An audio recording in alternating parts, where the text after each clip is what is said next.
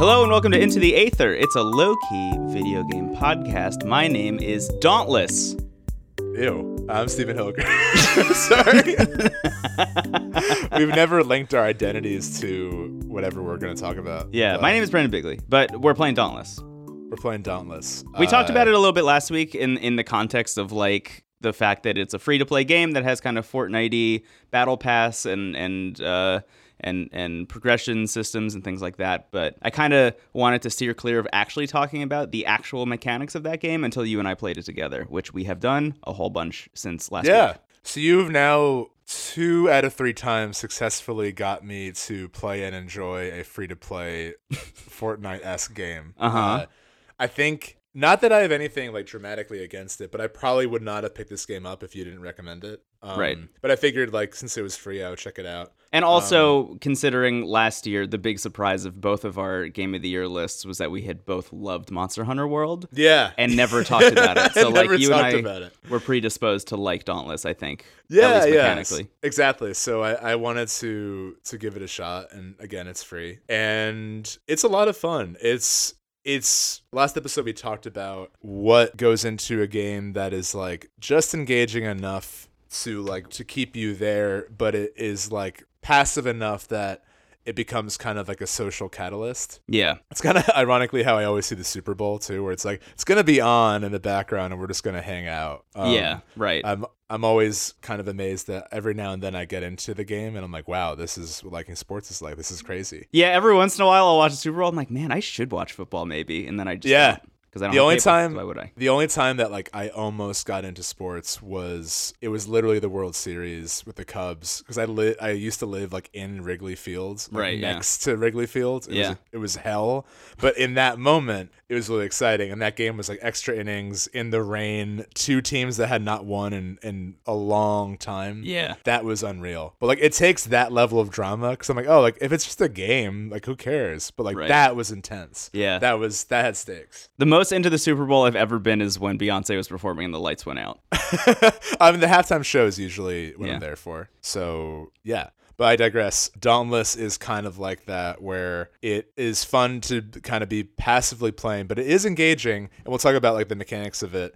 But I've really enjoyed playing it with you and like talking with you while we're in this strange world together. Yes, totally. So just kind of an overview of how I'm enjoying it. I was initially divisive on like the art style, because it is like very Fortnite-y, and like not that I don't like that, but it's just not like my preferred vibe. Honestly, I think that art style fits better for a Monster Hunter-esque game than it does for a 100 people are on an island and they're trying to murder each other game. Yes, it definitely does. I agree with that. It's makes sense if you want Fortnite to be the behemoth of money and wealth that it needs to be, to be appealing to all age groups. But just like tonally, the art style I think matches this better.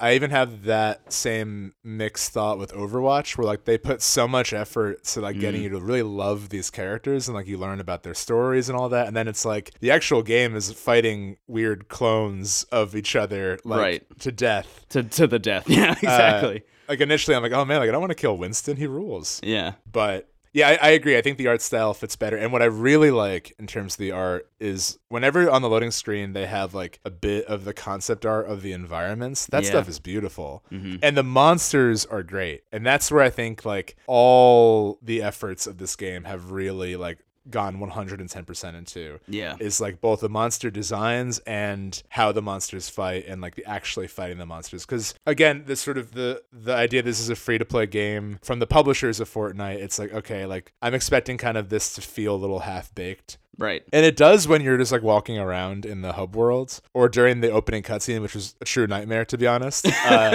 Yeah, I managed to figure out a way to glitch the cutscene as it was playing, so my like HUD showed up with like all of my inventory and stuff.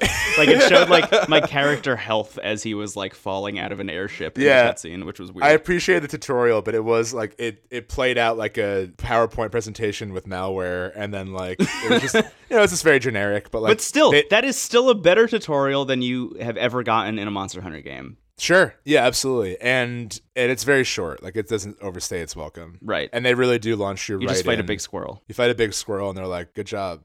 And then you go to the camp. Yeah. So the way the game plays out is basically there are a list of monsters to hunt. They're all different elements, and the environment is usually linked to that element. So like there's like a fire island, there's a snow island, there's a lightning island. It's my first album. And yeah, it's the environments are really pretty. You can actually get some pretty cool costumes. Like I wasn't initially into that. I was like, I don't really like how any of this looks. But like as you discover more monsters, they all have like their own vibe. My vibe right now is very like Fallout, like Raider, kind of Mad Max, which I'm into. Yeah. You kill the Quill Shot, the Anguirus-esque monster, you'll get a cool jacket. Yeah. But it's just very simple. Like they don't waste your time. They know exactly what you're playing that game for, and you can find a monster and hunt it, and you come back and you immediately get rewards for doing so. Sometimes you'll need a certain ingredient or whatever, but like they definitely have figured out like the system to keep you coming back. And it's a nice game just to play for like an hour and feel like you did something and then leave. Yeah. It's absolutely. a really good game to play like after work or just to unwind for a bit, cuz like, you know, it's just a nice kind of casual experience. That being said, the monster fights are pretty tough. They're not tough in the way they're not going to be tough in the way that like you're going to give it a million tries, but like they're tough in the sense that you can't just like go in blindly. Like there are some, like there was one we fought last night where it was this like fire turtle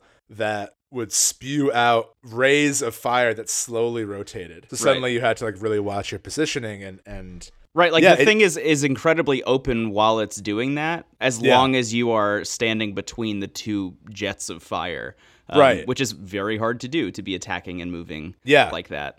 Especially given what weapon you have. So like I've just been sticking to the greatsword for whatever reason. I may get creative with that eventually, but you're doing what's your weapon? I basically have the chain blades from God of War, and that's what I've been using. But that said, I got a quest recently, and I love that they do this. I got a quest recently where they asked me to kill a monster with every kind of weapon. So I've just been like crafting every kind of weapon and trying them all. Oh, that's awesome. Which is awesome. That's like one of the first quests you get. I think like after level like 3 or 4, they give you that quest, and it really incentivizes you to try everything, because like never in Monster Hunter have I ever decided like, let me just like fuck around and switch weapons all the time. But now I kind of have more of an incentive to, depending on what I'm fighting, change up my weapon as well, which is cool. Yeah, I think Monster Hunter definitely makes you work more for getting stuff. So like I decided that I was going to use the big hammer made out of a giant bone. Yeah. And that was my thing for the whole game. Right.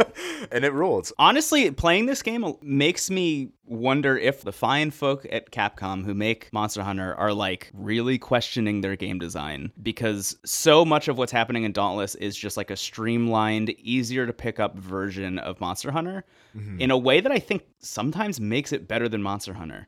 Like even down to the creature design, like Monster Hunter is dinosaurs. And like you're fighting a dinosaur and you don't really know what the dinosaur is going to do, but can be pretty sure it's going to swing its tail at you, it's going to try and bite you, and it's going to try and scratch at you with its claws.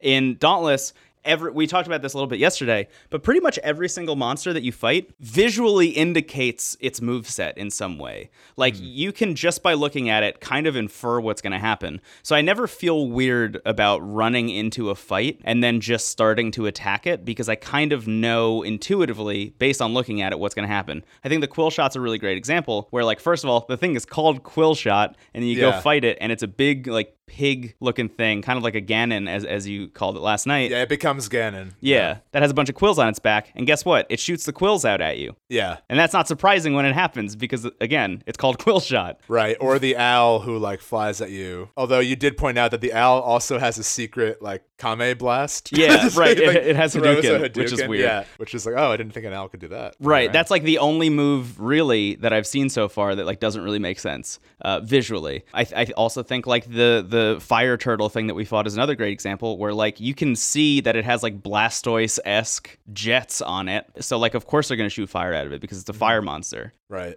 So I think that stuff is really great. Whereas in Monster Hunter, it's like, okay, so this is a lizard. It's a big lizard that for some reason is charged with electricity and can shoot it out of its eyes. And like, I wouldn't have ever guessed that. I guess that, because Monster Hunter, there is no mechanic in Dauntless of like tracking and research, and a big part of Monster Hunter is like Yeah. the more it's like footsteps and like droppings and other parts of the environment, where the more you gather that, you have like a bestiary Yeah. of creatures, and it will tell you in text like this monster does this. Yes. And Which that's is definitely cool. Like that's a nice thing, but like it's cool. is that the reason people play the game? I think some people like that. I think that it really is subjective, because I think that like if you like, because the thing that Monster Hunter does that Dauntless isn't even trying to do is make the worlds kind of also alive. Yeah. You know, like you go to, like, I always think of the coral part of it. Like there's a world in Monster, I almost said Monster Factory, in Monster Hunter where it looks like you're underwater, but it's outdoors, and it's like all these coral trees, and the monster you fight there is this big bat that puffs its cheeks out. Like that's one of the weirder creatures, and I love them. That's where the game like really surprised me with how creative it got. Yeah. But that's like, I think the reason why the sort of research mechanic works in that game is because the environments are so alluring and interesting. Yeah. Whereas in Dauntless, you're in like a very almost like TF2-esque map with nothing in it. Right. It's very samey. It's very pretty, but it's very much like, you know, this is the island with the trees and the like dark red shadows. This is the snow island, you know, and I would like to see a bit more creativity there, because again, the monsters themselves are very creative, but it's also like, I feel like the game is still in beta, and they've really focused their efforts on making sure that those fights are good. You know, I think like there was an article that came out a few years ago about, I don't know why the direct parallel in my brain is McDonald's. I don't eat at McDonald's, when I go for that. They were talking about how McDonald's hasn't been doing well for the first time in like a long time. Yeah. And the article, this came out like 5 years ago, but it was talking about how fast food now are places that are like Chipotle and like Shake Shack, where they do like one or two things really well, and you go there for those one or two things, whereas McDonald's like kind of is trying to do everything in a weird way. It's like this fluorescent lit like place that's really just trying to guess what you want to have. I mean, I think there's other reasons why they're not doing well, because like there's no place more like directly associated with like poor health or like bad ingredients. Right. Yeah. But that's a whole other conversation. But like it was an interesting article, because they were saying like these two like restaurant people went to McDonald's, and they were like, we would come back here for the coffee and the French fries, and like that's what we want. If you were to like really do what Chipotle is doing, you would just do those two things. And I only think of that because this game is kind of like, we're here to give you one thing, and we do it really well. Yeah. So I thought of that article just now. Yeah, no, I think there's something to be said for like really focused game design like that. Like, and I think you're right. Like maybe that is the delineation between who would rather play Monster Hunter and who would rather play Dauntless. But like for me, I think the grind of going and fighting a monster over and over again in Monster Hunter World is a lot harder. Like that pill is a lot harder to swallow when I know that there's a half an hour of tracking and running around a huge map trying to find the thing before I can even fight the thing. So it's going to take like an hour to fight that, and I might not break off the part that I need to upgrade whatever piece of armor I'm trying to upgrade. Whereas in Dauntless, not only do they just launch you right into the fight pretty much, because like the area is pretty small, but also when you fight the thing and you beat it, yes, you can break off parts, and that's great for crafting things, but for upgrading things, all you need to do is beat a monster of that type. So like if I'm trying to upgrade my like fire armor that I already made, all I need to do is fight any fire monster, and I get a fire orb, and then I can use that to upgrade that piece of equipment. So it makes the grind more palpable, and makes it like it just makes it more enjoyable, I think. Yeah. Because you have a greater breadth of things that you can do to upgrade. I can definitely see like, I think that I could see in terms of Monster Hunter wanting to pick up any like lessons from Dauntless, the tedium of like how often you have to fight the same monster to make anything, I don't think adds to the experience the same way the research does, or the like, right, or just the sort of like planning. Because I think that's the big difference, is like in Dauntless they suggest like, hey, if you're gonna fight a fire monster, wear fire armor and maybe have an ice weapon, and that's really all that goes into it, and you can literally change your loadout at any time. Whereas in Monster Hunter, it's a lot more of like, you really have to understand what goes into it to stand a chance. Right. You spend a lot of time planning before you even get into the thing, which also adds on to the time if you're just trying to grind, right? Because you have to go visit the cat, and you have to go give him a bunch of ingredients and get him to cook a thing for you. You know, you have to craft the right stuff beforehand. Yeah. Yeah. So I think that even though the games are strikingly similar, they do occupy a different space. So I could see like, I mean, you and I both like Monster Hunter, and I also like Dauntless. So like, I think that the mood I have to be in to play Monster Hunter is a very different mood than when I'm playing Dauntless. Dauntless is a game I'm going to play for an hour, probably with a friend, to unwind.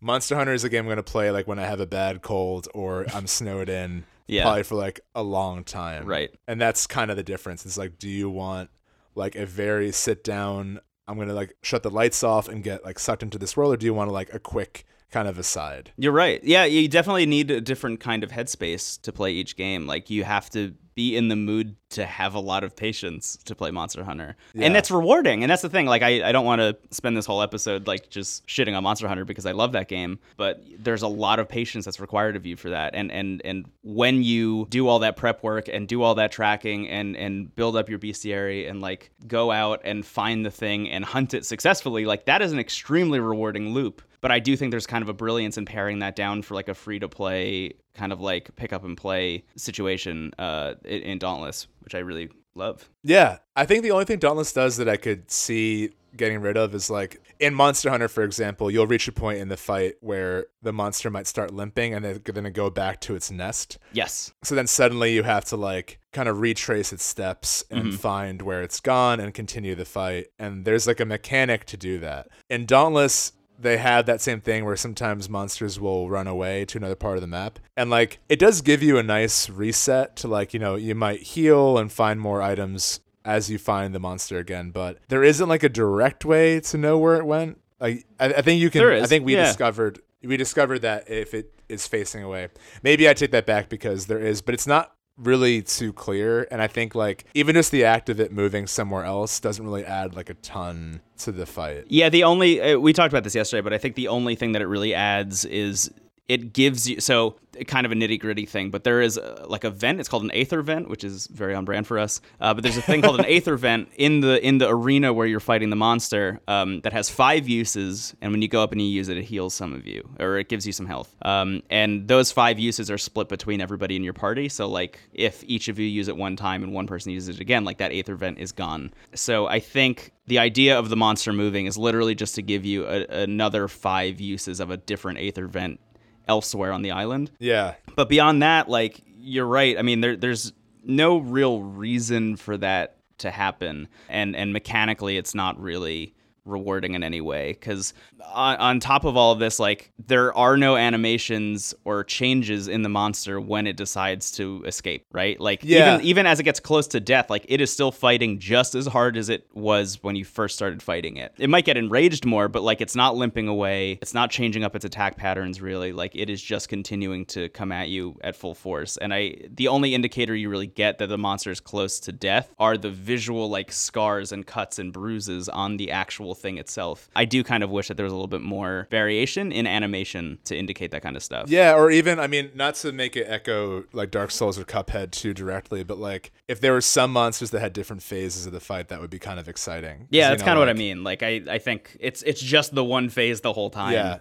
Or even the environment being different. I mean, even something as small, like there was one part where the monster moved in like the new area. There was like a big puddle in the middle of the map. And it didn't really do anything, but just aesthetically, it was a nice change up. But, you know, I'm hungry for change, and just seeing a big puddle was almost enough for me. Yeah. But yeah, it's fun. I would recommend checking it out. I would definitely say, well, I think that Dauntless and Monster Hunter definitely occupy a different niche in the same genre. If you are curious if you might like Monster Hunter, I would say Dauntless is a great gateway for that. I think you mentioned that last episode. And if you want something kind of maybe like with, I don't want to say more to it, but with more to it, I think Monster Hunter, you know, might be like, because I wonder of a world where like, it's interesting that we live in the reality where Monster Hunter was first and Dauntless came out in reaction to that, because I'm envisioning an era where like Dauntless is first, and then someone was like, let's make this a bigger idea, and made Monster Hunter. And I think that, again, depending on what you're looking for and what your mindset is and what you're willing to invest in it, they are both giving you kind of the core experience you look for. Right. Yeah. I do think there's something to be said for taking an idea and paring it down. I think there are a lot of pretty valid complaints that come with Monster Hunter. I frequently think about The Binding of Isaac and how that was like, I could take the experience of going through a dungeon in Zelda and like just turn that into a whole game. Right. That is kind of what Monster Hunter feels like. Is like, what if we just took out all the superfluous stuff and like just made the monster hunting part of Monster Hunter a whole game? And it's great. It's almost what Octopath Traveler feels like, but they didn't take out the part that they didn't. It's like, it feels like they're like, let's make like the ultimate like old school JRPG combat game, but then they also wrote a story in 20 minutes. It's like a shit. This is due tomorrow. What do we do? Good luck, Tressa, on your journey. That was so loud. I wonder, are there any other games that you could see this happening with? Now that I've played, because you asked me this last episode, yeah. But now that I've played Dauntless, I'm trying to think. Not that it has to become like a free-to-play game, but in terms of like taking a game that's like a big thing and like kind of paring it down to its most basic elements. Yeah, I mean, I could see... Oddly, my first thought was like how I feel like the Warriors series is kind of like that. I mean, I feel like those games kind of teeter on fan service sometimes, but it's like, what if you just played as characters in the series and like fought a bunch of goblins? You know? Yeah. That's what Hyrule Warriors is. That almost felt like that to me. That game has nothing to do with Zelda other than Zelda characters being in it. Yeah. So that's not the best example. I'm trying to think, because my first thought is like, could you apply this to like a Final Fantasy or like a, you know, really long RPG? But I'm like, I feel like it's tough because those games are so about that. You know, like those games, like especially Final Fantasy, like when you play a Final Fantasy, some of them may have good gameplay, but you're there for the story. I have bad news. What's up? I think if you were to take Final Fantasy and pare it down to its most basic element that you want out of that, and if it's the story and it's the characters, then what you've done is written a book. I think you just wrote a Final Fantasy book. Siri, Dauntless is to Monster Hunter what X is to Final Fantasy VII. I think you made a book. Yeah, I think so too.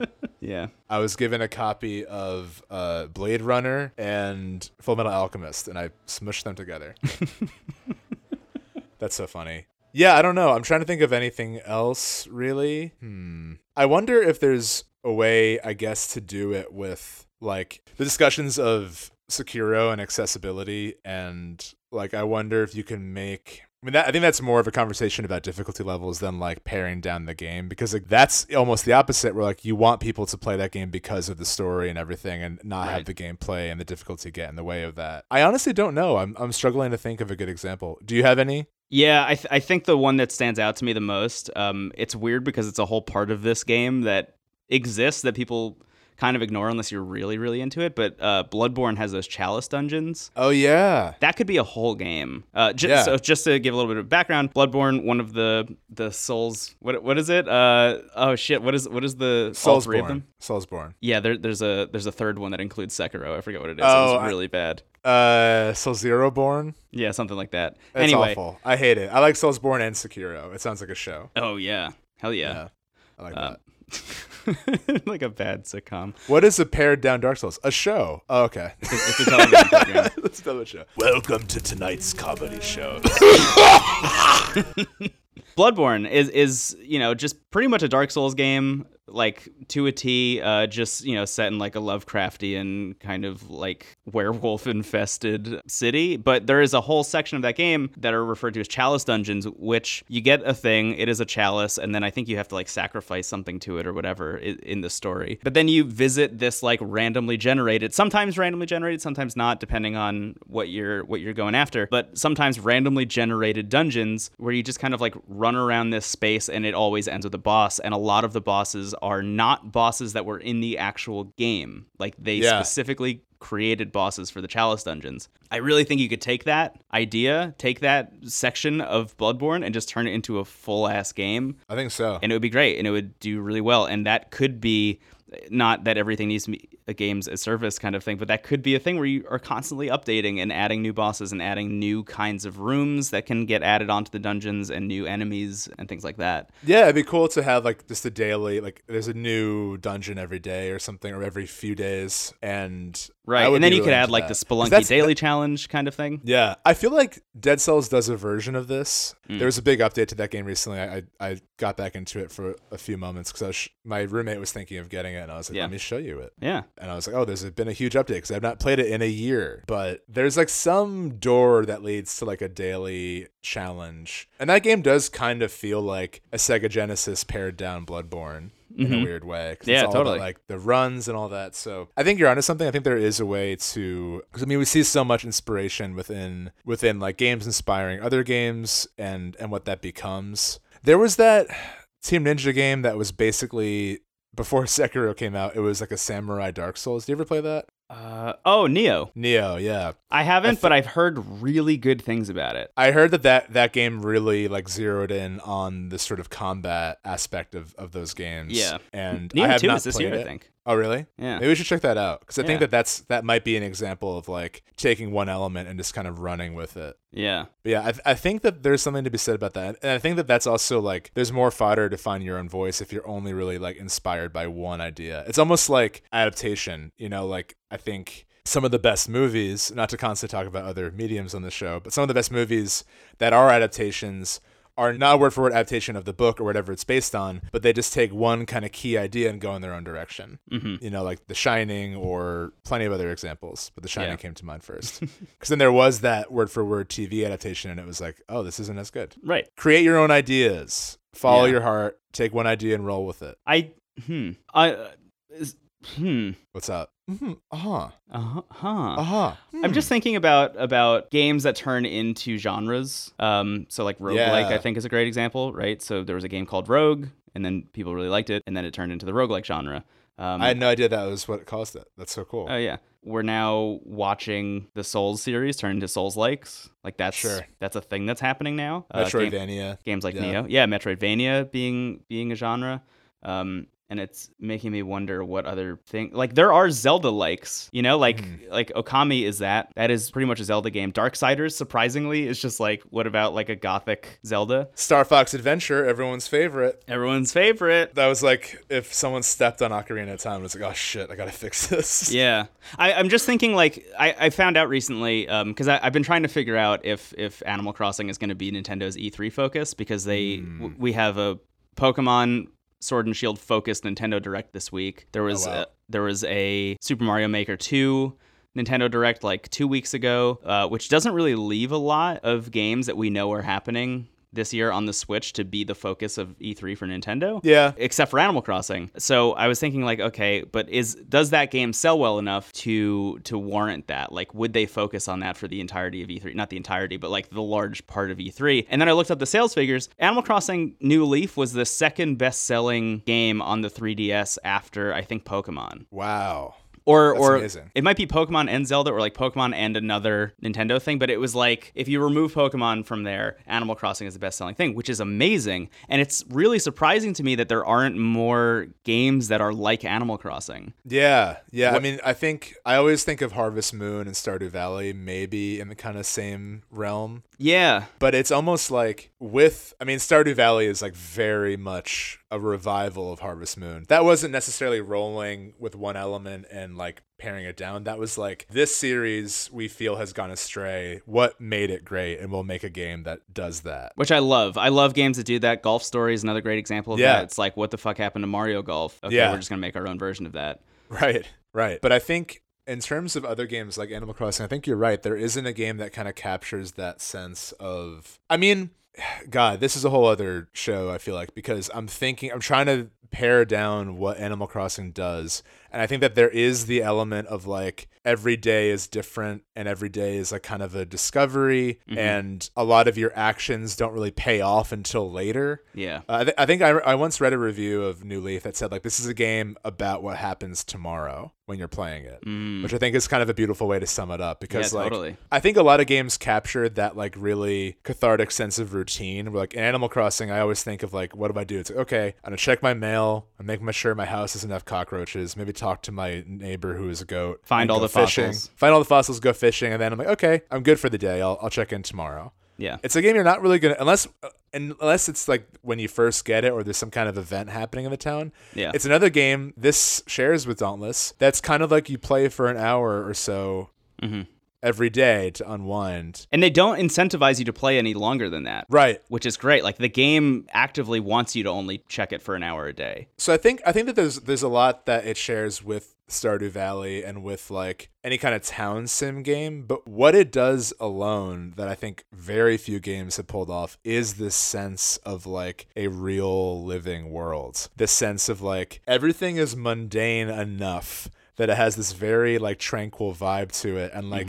the changes that happen are not like dramatic. They're just like, oh, so and so built an igloo and is going to give me a statue, or, you know, like it's like very, it feels like you're actually in a town, and the feature of visiting friends' towns and kind of finding your own fun, I guess, is something Nintendo does really well, you know, in games like Breath of the Wild and other games that are kind of open in that sense. I think I'm going to stop you right there. I have an impromptu proposal for you. Yeah, what's up? Because our plan for this episode, to be completely transparent to you, dear listener, was we were going to talk about Dauntless and maybe talk about Splatoon later, because you've been playing it. I wonder if maybe we take a break right now and we come back and we talk about what we want from Animal Crossing. I love that. You want to do that? Because I feel like I could talk about that forever. All I was going to say about Splatoon is that I'm getting back into it, and it rules. Yeah. That's basically it. It's also worth noting that the Animal Crossing team and the Splatoon team share a lot of key members. It's very clear, especially when anyone's talking Splatoon and it's sped up, because it goes like, it does the kind of like Animal Crossing. Yeah. I can do that pretty well.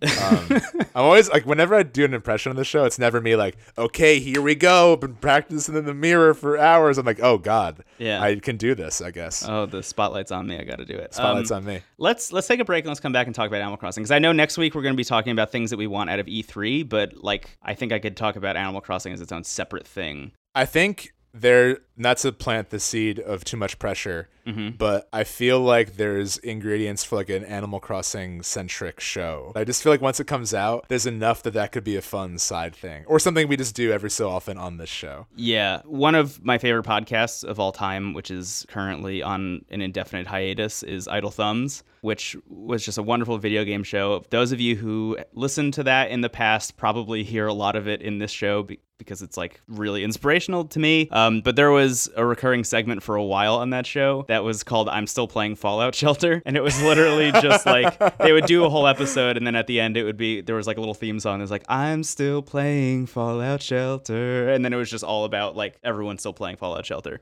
for months. I would just love to check in about each other's towns once that's a thing. And we can maybe just do a little, just throwing it out there. Yeah. All right, let's take a break because I want to go get some water. And Same. then when we come back, let's talk about Animal Crossing. Okay, that sounds great. Goodbye. Goodbye. Hey, we're back from the break to talk about Animal Crossing for the Nintendo Switch. Our hopes and dreams. And actually, we were actually just talking about what the new title could be, because New Leaf is such a good title. New Leaf is the best title, because it's Animal Crossing, Wild World, which was like, there's nothing wild about Animal Crossing. Yeah. Little suggestive in a weird way too, you know? Yeah. City Folk, which I think was a little bit underwhelming because it implied a little bit more city stuff than what you actually got out of that game. And that was the worst one by far. New Leaf, which is perfect in every way. Yeah. And I think you could talk about Pocket Camp, which I think is also a pretty good name in terms of just like very literally describing the game that you're playing. I think Pocket Camp's also I think there's a lot of mobile games that are doing this sort of pared down focused version of that.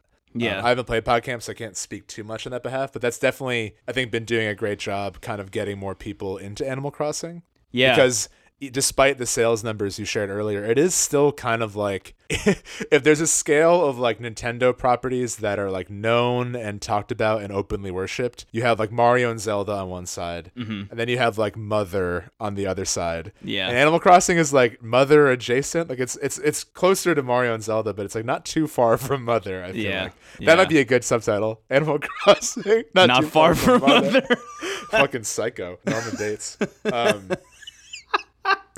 I've already poisoned this segment. It's supposed to be so wholesome, and I'm every house you move into is an old house with a secret attic you can't get into until you're done upgrading everything else in your house, and you get up. It's just bones. That's extra horrifying because Norman Bates is like really into taxidermy. This is going a very sad direction. Let's talk about the wholesome, not Norman Bates inspired Animal Crossing. Yeah, that we hope for. That's what we are fearing, but this is what we hope for. I'm really interested because talking about like games that you pare down, right? Like, so looking at Dauntless compared to Monster Hunter being like a very pared down kind of streamlined version of Monster Hunter, I wonder like what would I even want to add to Animal Crossing? I think is the question that I keep asking myself. Like, I think them doubling down in New Leaf on customization by making you the mayor, like saying, okay, we're gonna allow you to customize your town in a way you never have before, and then deciding to rope that into a narrative, you know, and Animal Crossing has an extremely loose narrative in that there is almost none except for like the first hour where they tell you you're the mayor, and then like that's as far as the story of the game goes. Basically a debt sim at a certain point. Like the thread of the plot is really paying off loans. Right, exactly. Yeah. And then everything else that happens in the story is all based on what you're doing, right? So like eventually you will come across Mr. Rossetti and he'll tell you how he doesn't have like the Reset Center anymore and he wants you to help build it. Or you'll talk to Blathers and he'll say, hey, I have this friend who wants to build a cafe, but I don't have room in my museum, you know? And like that's all kind of like that's just gonna pop up as you play, but like in terms of actual story, there is none. I don't think I want them to add one either, really. Yeah. Do you think it'd be beneficial? I mean, I would literally be shocked if there were any people listening to this podcast that needed Animal Crossing explained to them. But part of me does want to kind of run over like what the core of the game is. Yeah, at least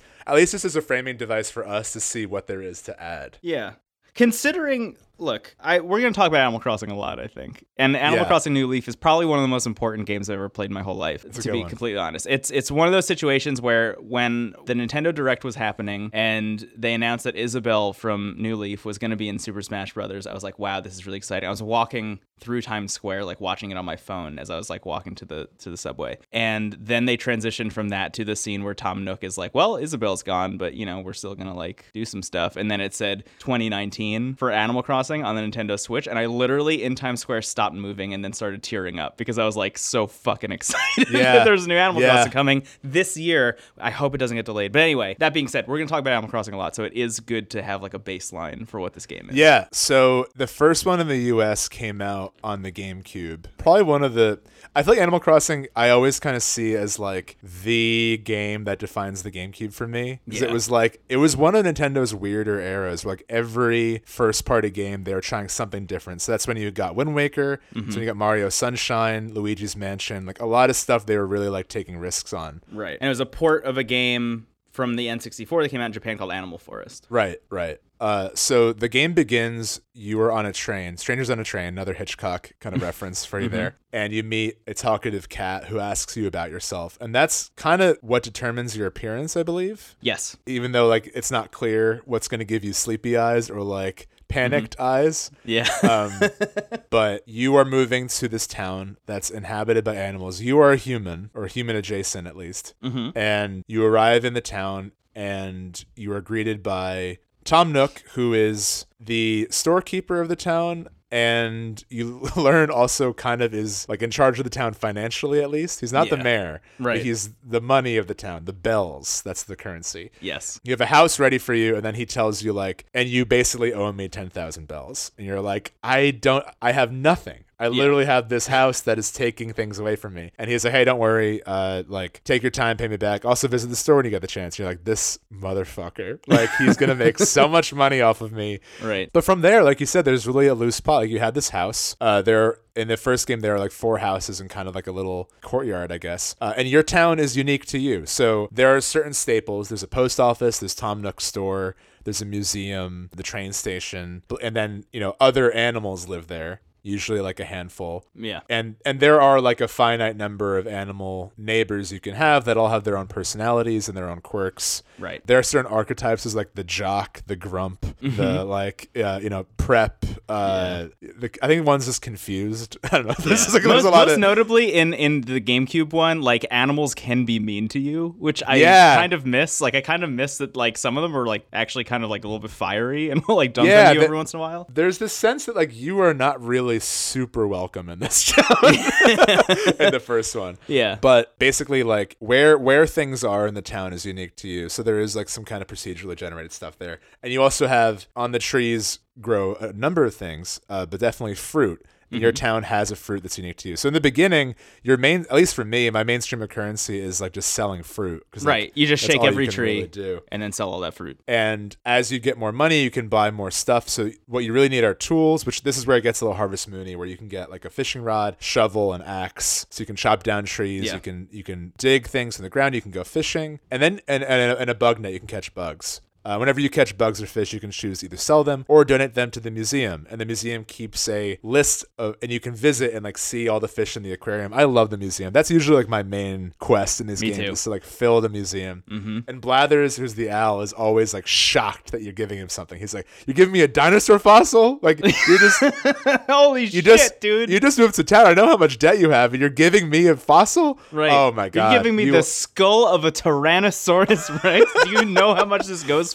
And you also you can also buy like outfits to wear, so you can customize your appearance there, and you can also buy furniture and stuff for your house. And as you pay off your debt, you can expand your house to be bigger and have more stuff in it. More stuff in it. So in that way, it's almost like The Sims. So it's kind of like The Sims meets Harvest Moon meets like a mysterious forest full of strange neighbors.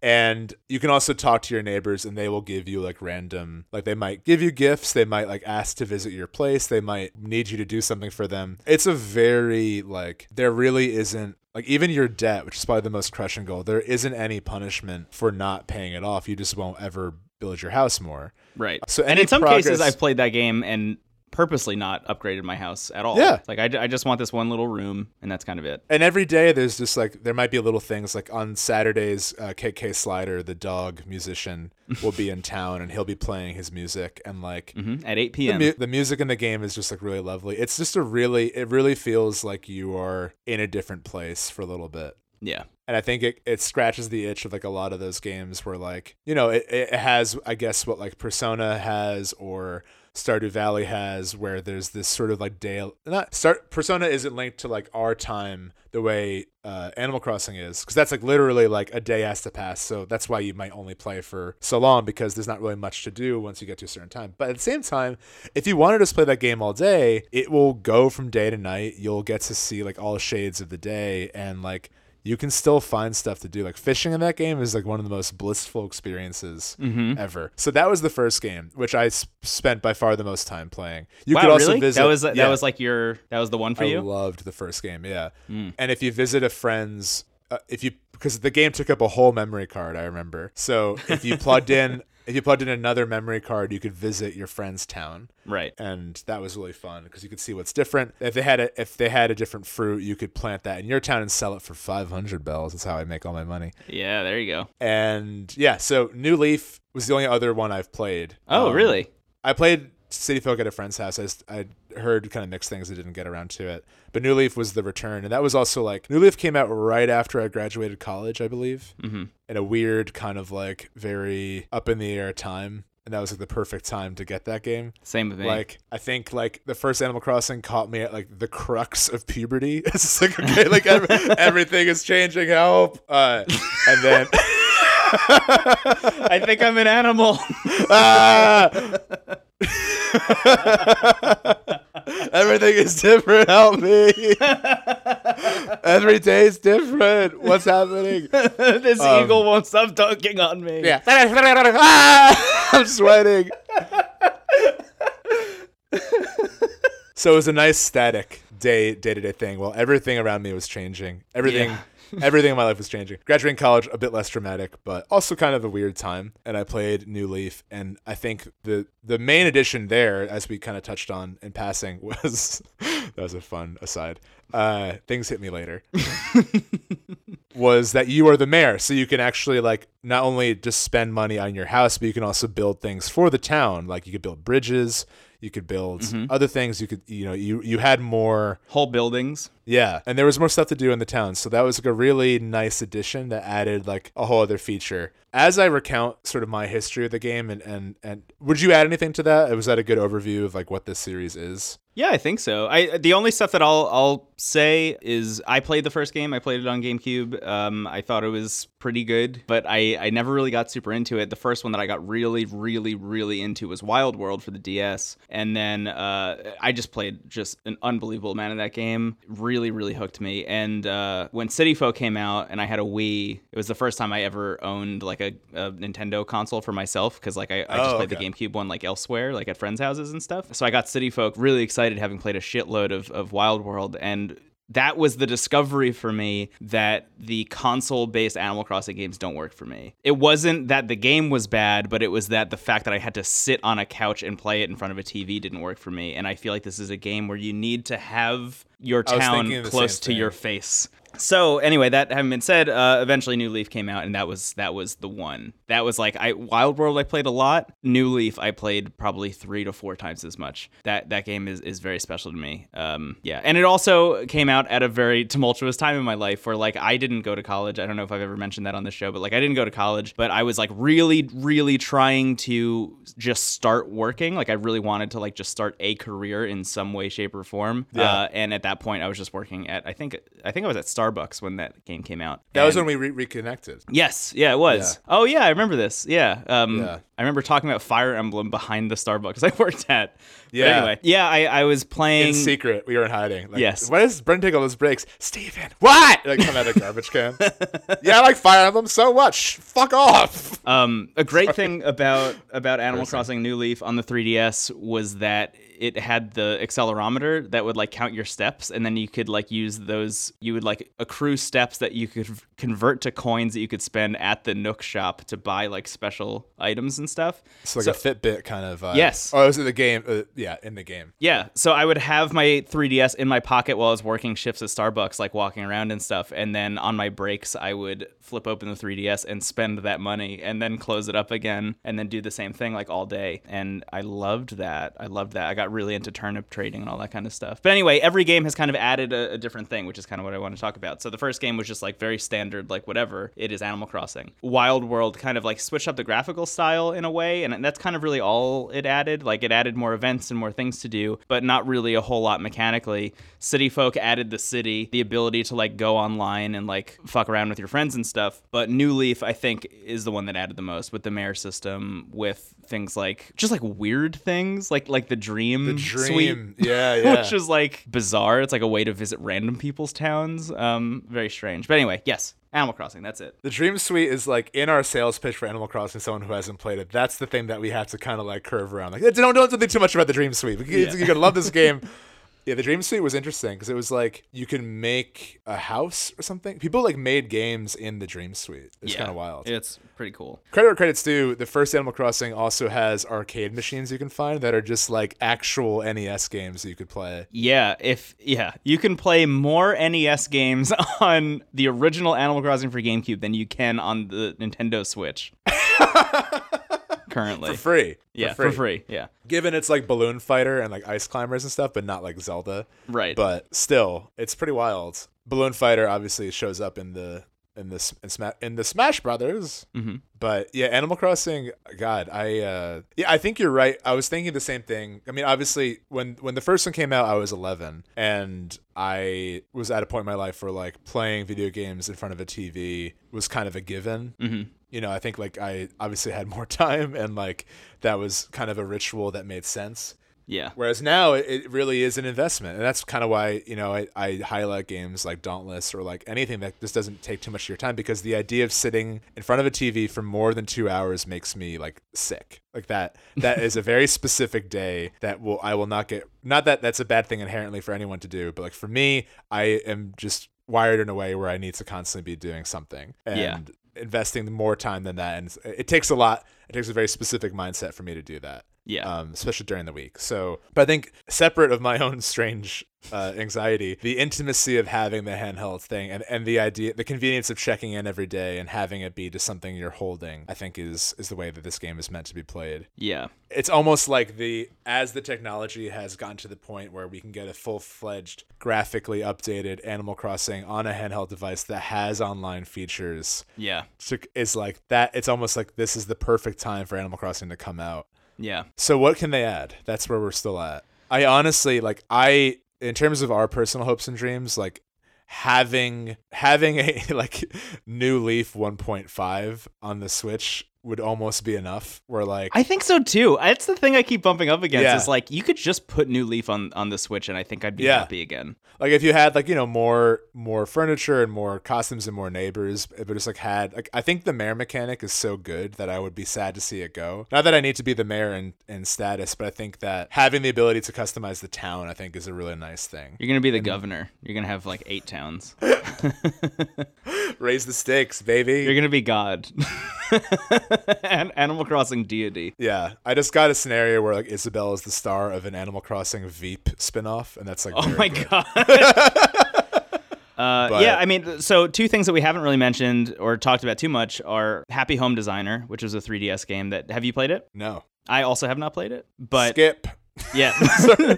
but I know what it is, and it is a game where you have a very specific job of designing houses and doing the interior design for other villagers in other towns, which is a really cool idea and something that I could see them just like folding into this. It's basically like just adding a very, I don't even want to call it a mini game, but almost like a side game into it. And I feel like a lot of people really loved Happy Home Designer. I haven't played it, so I don't know, but I probably would like it, and maybe I'll check it out actually. Now I think that I'm saying this out loud. But anyway, like that'd be an interesting thing. And then also there's a lot of stuff in Pocket Camp that I could see moving over into this game.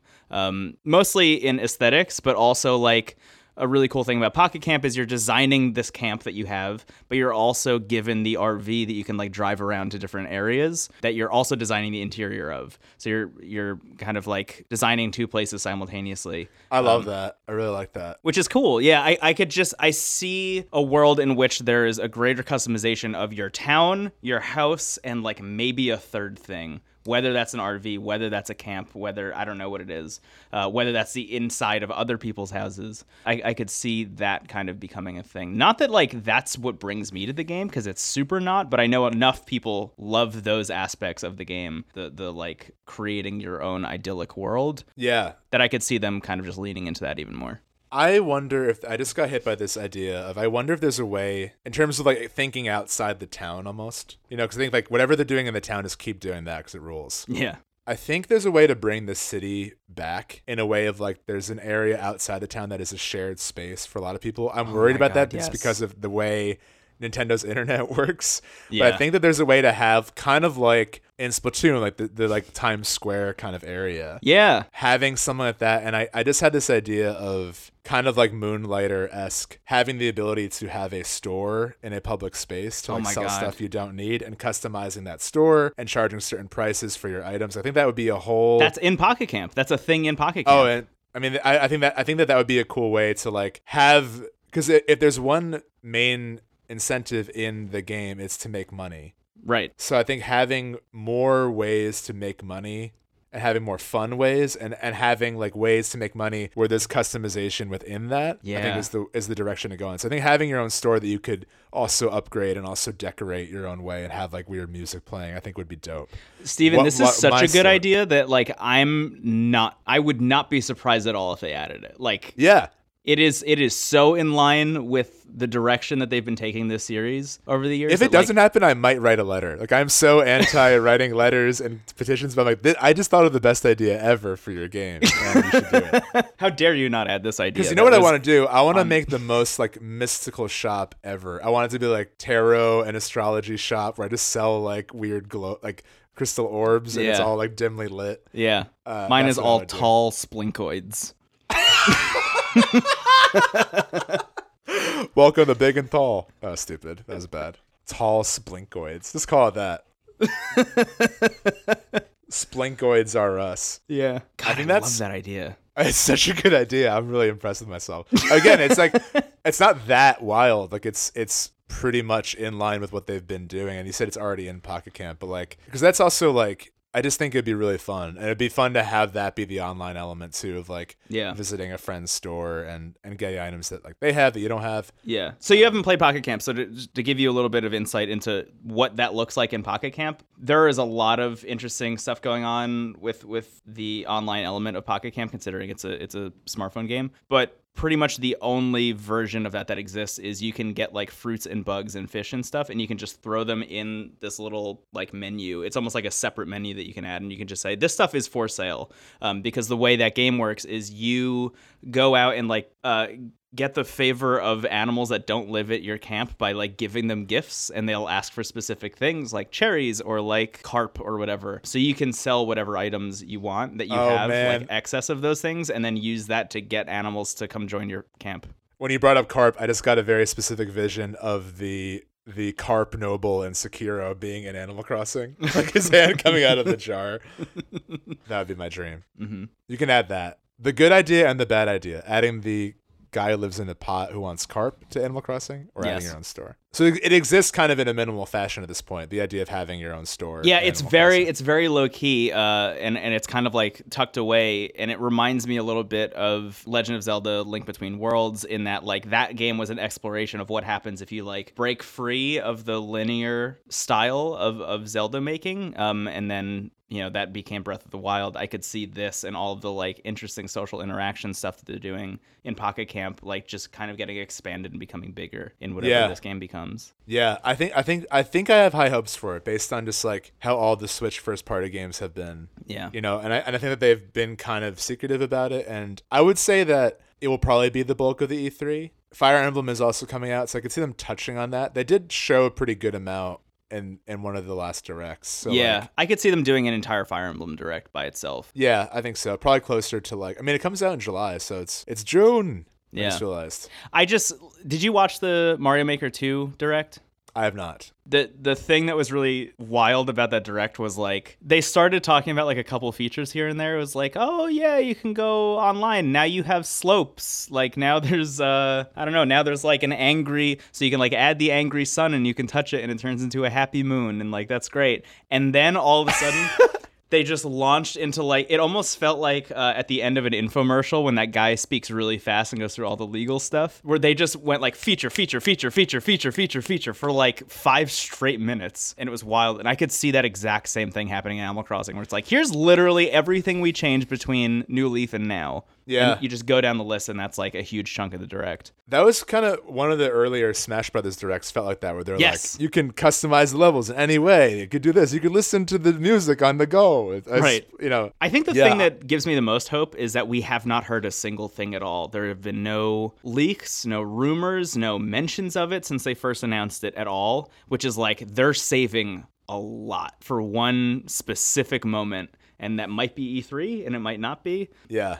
But if it is, like, I think we're going to get a shitload of information about that game all at once. I would also like to see, in terms of, I agree, and in terms of what else to add, I'm thinking about Stardew Valley and how, like, that game, I feel like, has specific areas that are geared towards a style of play. So, like, when I think of Animal Crossing, you have your tools that will lead you to different areas and lead you to different things. So, like, you might focus on, like, chopping down trees and planting new ones with your shovel and your axe. Yeah. You might focus on catching bugs with your net. You might go to the shore and just, I was always, me and being nautical, I was always on the shore catching fish. Yeah, me too. And picking up seashells on the beach. But I think it might be cool to add some kind of version. I don't know what form this would take because it's almost jarring in Stardew Valley that there is that cave that's like a weird roguelike survival game where you fight like slimes and skeletons. You're like, wait, does anyone else in the town know what's going on here other than the dude with the eye patch and the cape? The Adventurers Club, right? Isn't that what it's called? Yeah. Or am I just breathing in toxins that are letting me see all this? Like, what is... That game's like kind of like flirtatious, like walk around the high fantasy elements that are in the town. I can't get enough of. Yeah. But I wonder if there's a way to add like, because I think if there's any complaint that some people have with Animal Crossing is that eventually you might get to a Alexander wept for there are no more kingdoms to conquer territory where you're like, well, what else can I do? Like, I feel like I got to a point where I like the way my house looks. I don't really like feel the need to play this every day as much as I did. I wonder if there's some kind of gameplay mechanic within the town that is like always fun to do that they can add that will keep you like coming back. Honestly, that's the area where I think I have the most hope. Yeah. Because what that team has done with Splatoon in keeping that game so fresh for so long by constantly adding things, because like it's a game that is constantly connected to the internet now, like it is inherently linked to that and is kind of a games as service, even though you're not paying for like a subscription or anything outside of Nintendo Online, I guess, which, say what you will about that. But that game has been so fresh for so long by adding new weapons, adding new maps, adding new Splatfest things and like game modes and things like that. Like, I think that an Animal Crossing game that is treated in that same way, where like we're going to constantly continue to update this game and keep it fresh, is really exciting to me, because my point of no return with that game usually comes at around the year mark, where like New Leaf came out in the spring. By the next spring, I was like, I've seen everything now. Like, I've done I've done the fishing contests, I've done the bug catching contests, I've seen all the events, I've seen all the holidays. Like, I think that's kind of it for me. Like, my house is huge now. I built the coffee shop and I finished the museum. Like, I did everything. And that's usually where it ends for me. And I could see them being like, okay, cool, you did all of that, but we just added a whole, like, I don't know, forest next to the town now. Like here's DLC where we added something. We added a mountain. That's such a good point. Because Splatoon, and it's interesting you bring that up, because like that's something that I'm experiencing with Splatoon right now. Is like I haven't played that game in a long time, and I'm so excited to return to it because of like they're constantly adding new like attire, and the Splatfest alone. Like, I would love to see some kind of version of the Splatfest in Animal Crossing, where like maybe there's like a berry picking contest or something, and like it's other players doing something. Like, they have that team clearly has like the game making chops to have some kind of fun game within this kind of like life sim, I guess. So I think having your own store and having like more events that are like everyone can participate in, and that just seems like very likely. Like, I feel like I hope that we're calling it now, because that just seems like a natural extension of what's been happening. Yeah, and the problem with Nintendo, though, is like the things that seem the most obvious are the ones that they always tend to avoid. Like, that's true. The biggest one, and we haven't talked about this at all, but the wildest thing about Super Mario Maker 2 is that they have an online mode, but you can only play with random people. You can't play with your friends. Is like fucking wild. Yeah. That was a choice that they made. They might be like, Animal Crossing, it's the same game, but if you shake your Switch, your house falls down. It just sucks. Yeah. Why'd you add this? It's completely accelerometer based. You can only move by turning your Switch. If you spit on the screen, your neighbors yell at you. That's like I always forgot that the DS had that feature where if you blow into the screen, like that does stuff in certain games. Like, there was part of one of the Zelda games where like you blew a candle out. I'm like, this is... I forgot I could do that. Yeah. I think I sighed heavily and then it did it. Yeah. What was that one Zelda game? I think it was maybe Spirit Tracks or something, or Phantom Hourglass. Phantom Hourglass, where you had to close the DS and open it up to solve a puzzle. Do you remember that? Yeah, there was a lot of stuff like that. It was fun that they were using the system, but like both those games are not my favorite, to be quite frank. No, I think I like Spirit Tracks a bit more, but you're not. This is not a hot take. I think that's most people. I would agree with you there. Which sucks to say, because I'm such a huge Zelda fan, especially Wind Waker. So those are like the Wind Waker. Those are like the Wind Waker direct-to-video sequels. It's like Return of Jafar. Oh my god, yes. Wind Waker, yeah. Yeah, Lion King 1.5. Yeah. Yeah, anyway, I have really high hopes for Animal Crossing. I feel like they might do it right. I think my concerns, the pitfalls, are like the Nintendo of it all in terms of the online stuff, like kind of freaks me out in terms of of, are they gonna just like make the worst choice possible? Like, are they gonna have 8 paths and they're gonna say like, no, I'm just gonna sit on the floor instead, which is a thing that they've done before. My other concern is like, does the free to play gaminess of Pocket Camp, like the microtransaction stuff, like make its way into the main game? That kind of freaks me out. But I feel like they haven't can't. really I feel like they done won't do that. that. No. Yeah, I don't feel like they've done that, and like, because Nintendo is still, for better or for worse, adamant about like, and this is a good thing, especially in today's day and age, of like keeping things safe for kids. Right. Like, even I was listening to the Smash Brothers soundtrack the other day, and they even censored some of the lyrics in Persona 3's theme song. Where, Oh, like, yeah. instead of saying "damn right," the guy just goes "hell yeah" in the background.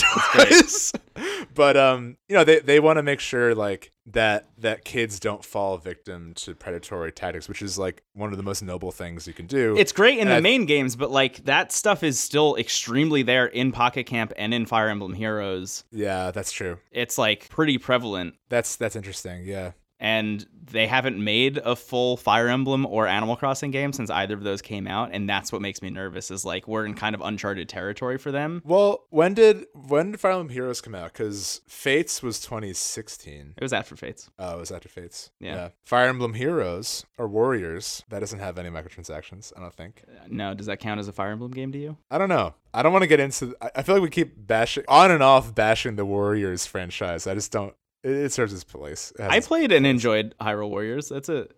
I think I had a good time with it. Let's not get into it. Because then I'm going to talk about how disappointed I am about Persona, and I don't want to do that. The Persona Warriors? What is it called again? I don't even know. I might just get it just to like live a little, That might be a fun surprise. Yeah. I think maybe we should wrap up. Okay. I think maybe that's the move. I think, in short, we're excited for Animal Crossing. We're definitely going to talk about it again. I think we have the best predictions possible of what we want. I feel pretty good, about that stuff. And I think, we'll wait and see. I think I am optimistic. Yes. And yeah, let's wrap up. We will return to this conversation again. Yeah, definitely. I think there's going to be a lot of Animal Crossing talk on this podcast eventually. I mean, look at our podcast cover art for Into the Aether. Listen to the soundtrack. It's all pretty Animal Crossing inspired. If you speed up our vocals, it's... I'll release a second version of this episode. Yeah. That just sounds like Animal Crossing. Anyway, yeah, that would be very funny if you did that. That'd be very good. Yeah. Hey, thank you to everybody who listens to this show. The constant support is very cool and humbling and wonderful. So thank you for that. Thank you to everybody in our Discord who just like keeps that going. That community is really cool and is growing. If you want to join, it's bit.ly/TWG Discord. And thank you to AJ Fleury, our producer, for editing this episode in particular, which is going to require a lot. There's a lot of stuff going on. It's June 1st. Oh, it's June 2nd. Right? It's June 2nd. Wow. TikTok. Hey, if you like the show, leaving a review is great. Unparalleled, to be quite frank. Sharing it is also great. And I just second everything Brendan just said. We really appreciate the support, and we have fun making it. And the Discord is great. Oh, that's good. Oh, we have a Twitter account as well. It's @IntoTheCast. Yes. And speaking of Twitter, I guess we'll just sign off now. Thanks again. You can find Speaking of Twitter, we'll sign off. Speaking of Twitter, that emblematic of my social media presence. Another thing that we should mention is the Twitch account, which is also Into the Cast. And I think you and I should this week stream Dauntless. Yeah, we'll see. I would love to stream it soon. I just gotta check what's going on this week, but I would love to do that. Okay. Nothing more exciting than the phrase "we'll see." Yes. And with that, my name is Stephen Hilger. You can find me at Stephen Hilger. Yes, my name is Brendan Bigley. You can find me on the internet at Brendan Bigley. Have a wonderful week, and make sure you pay all your bills on time. Otherwise, that darn Tom Nook is going to come and wreck your house. He sure is, especially if you shake your Switch. Mr. Rossetti, I'm dizzy. Goodbye. Goodbye.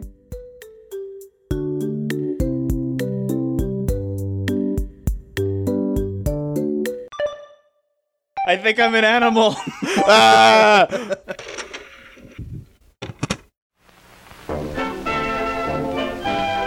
TWG, the worst garbage online.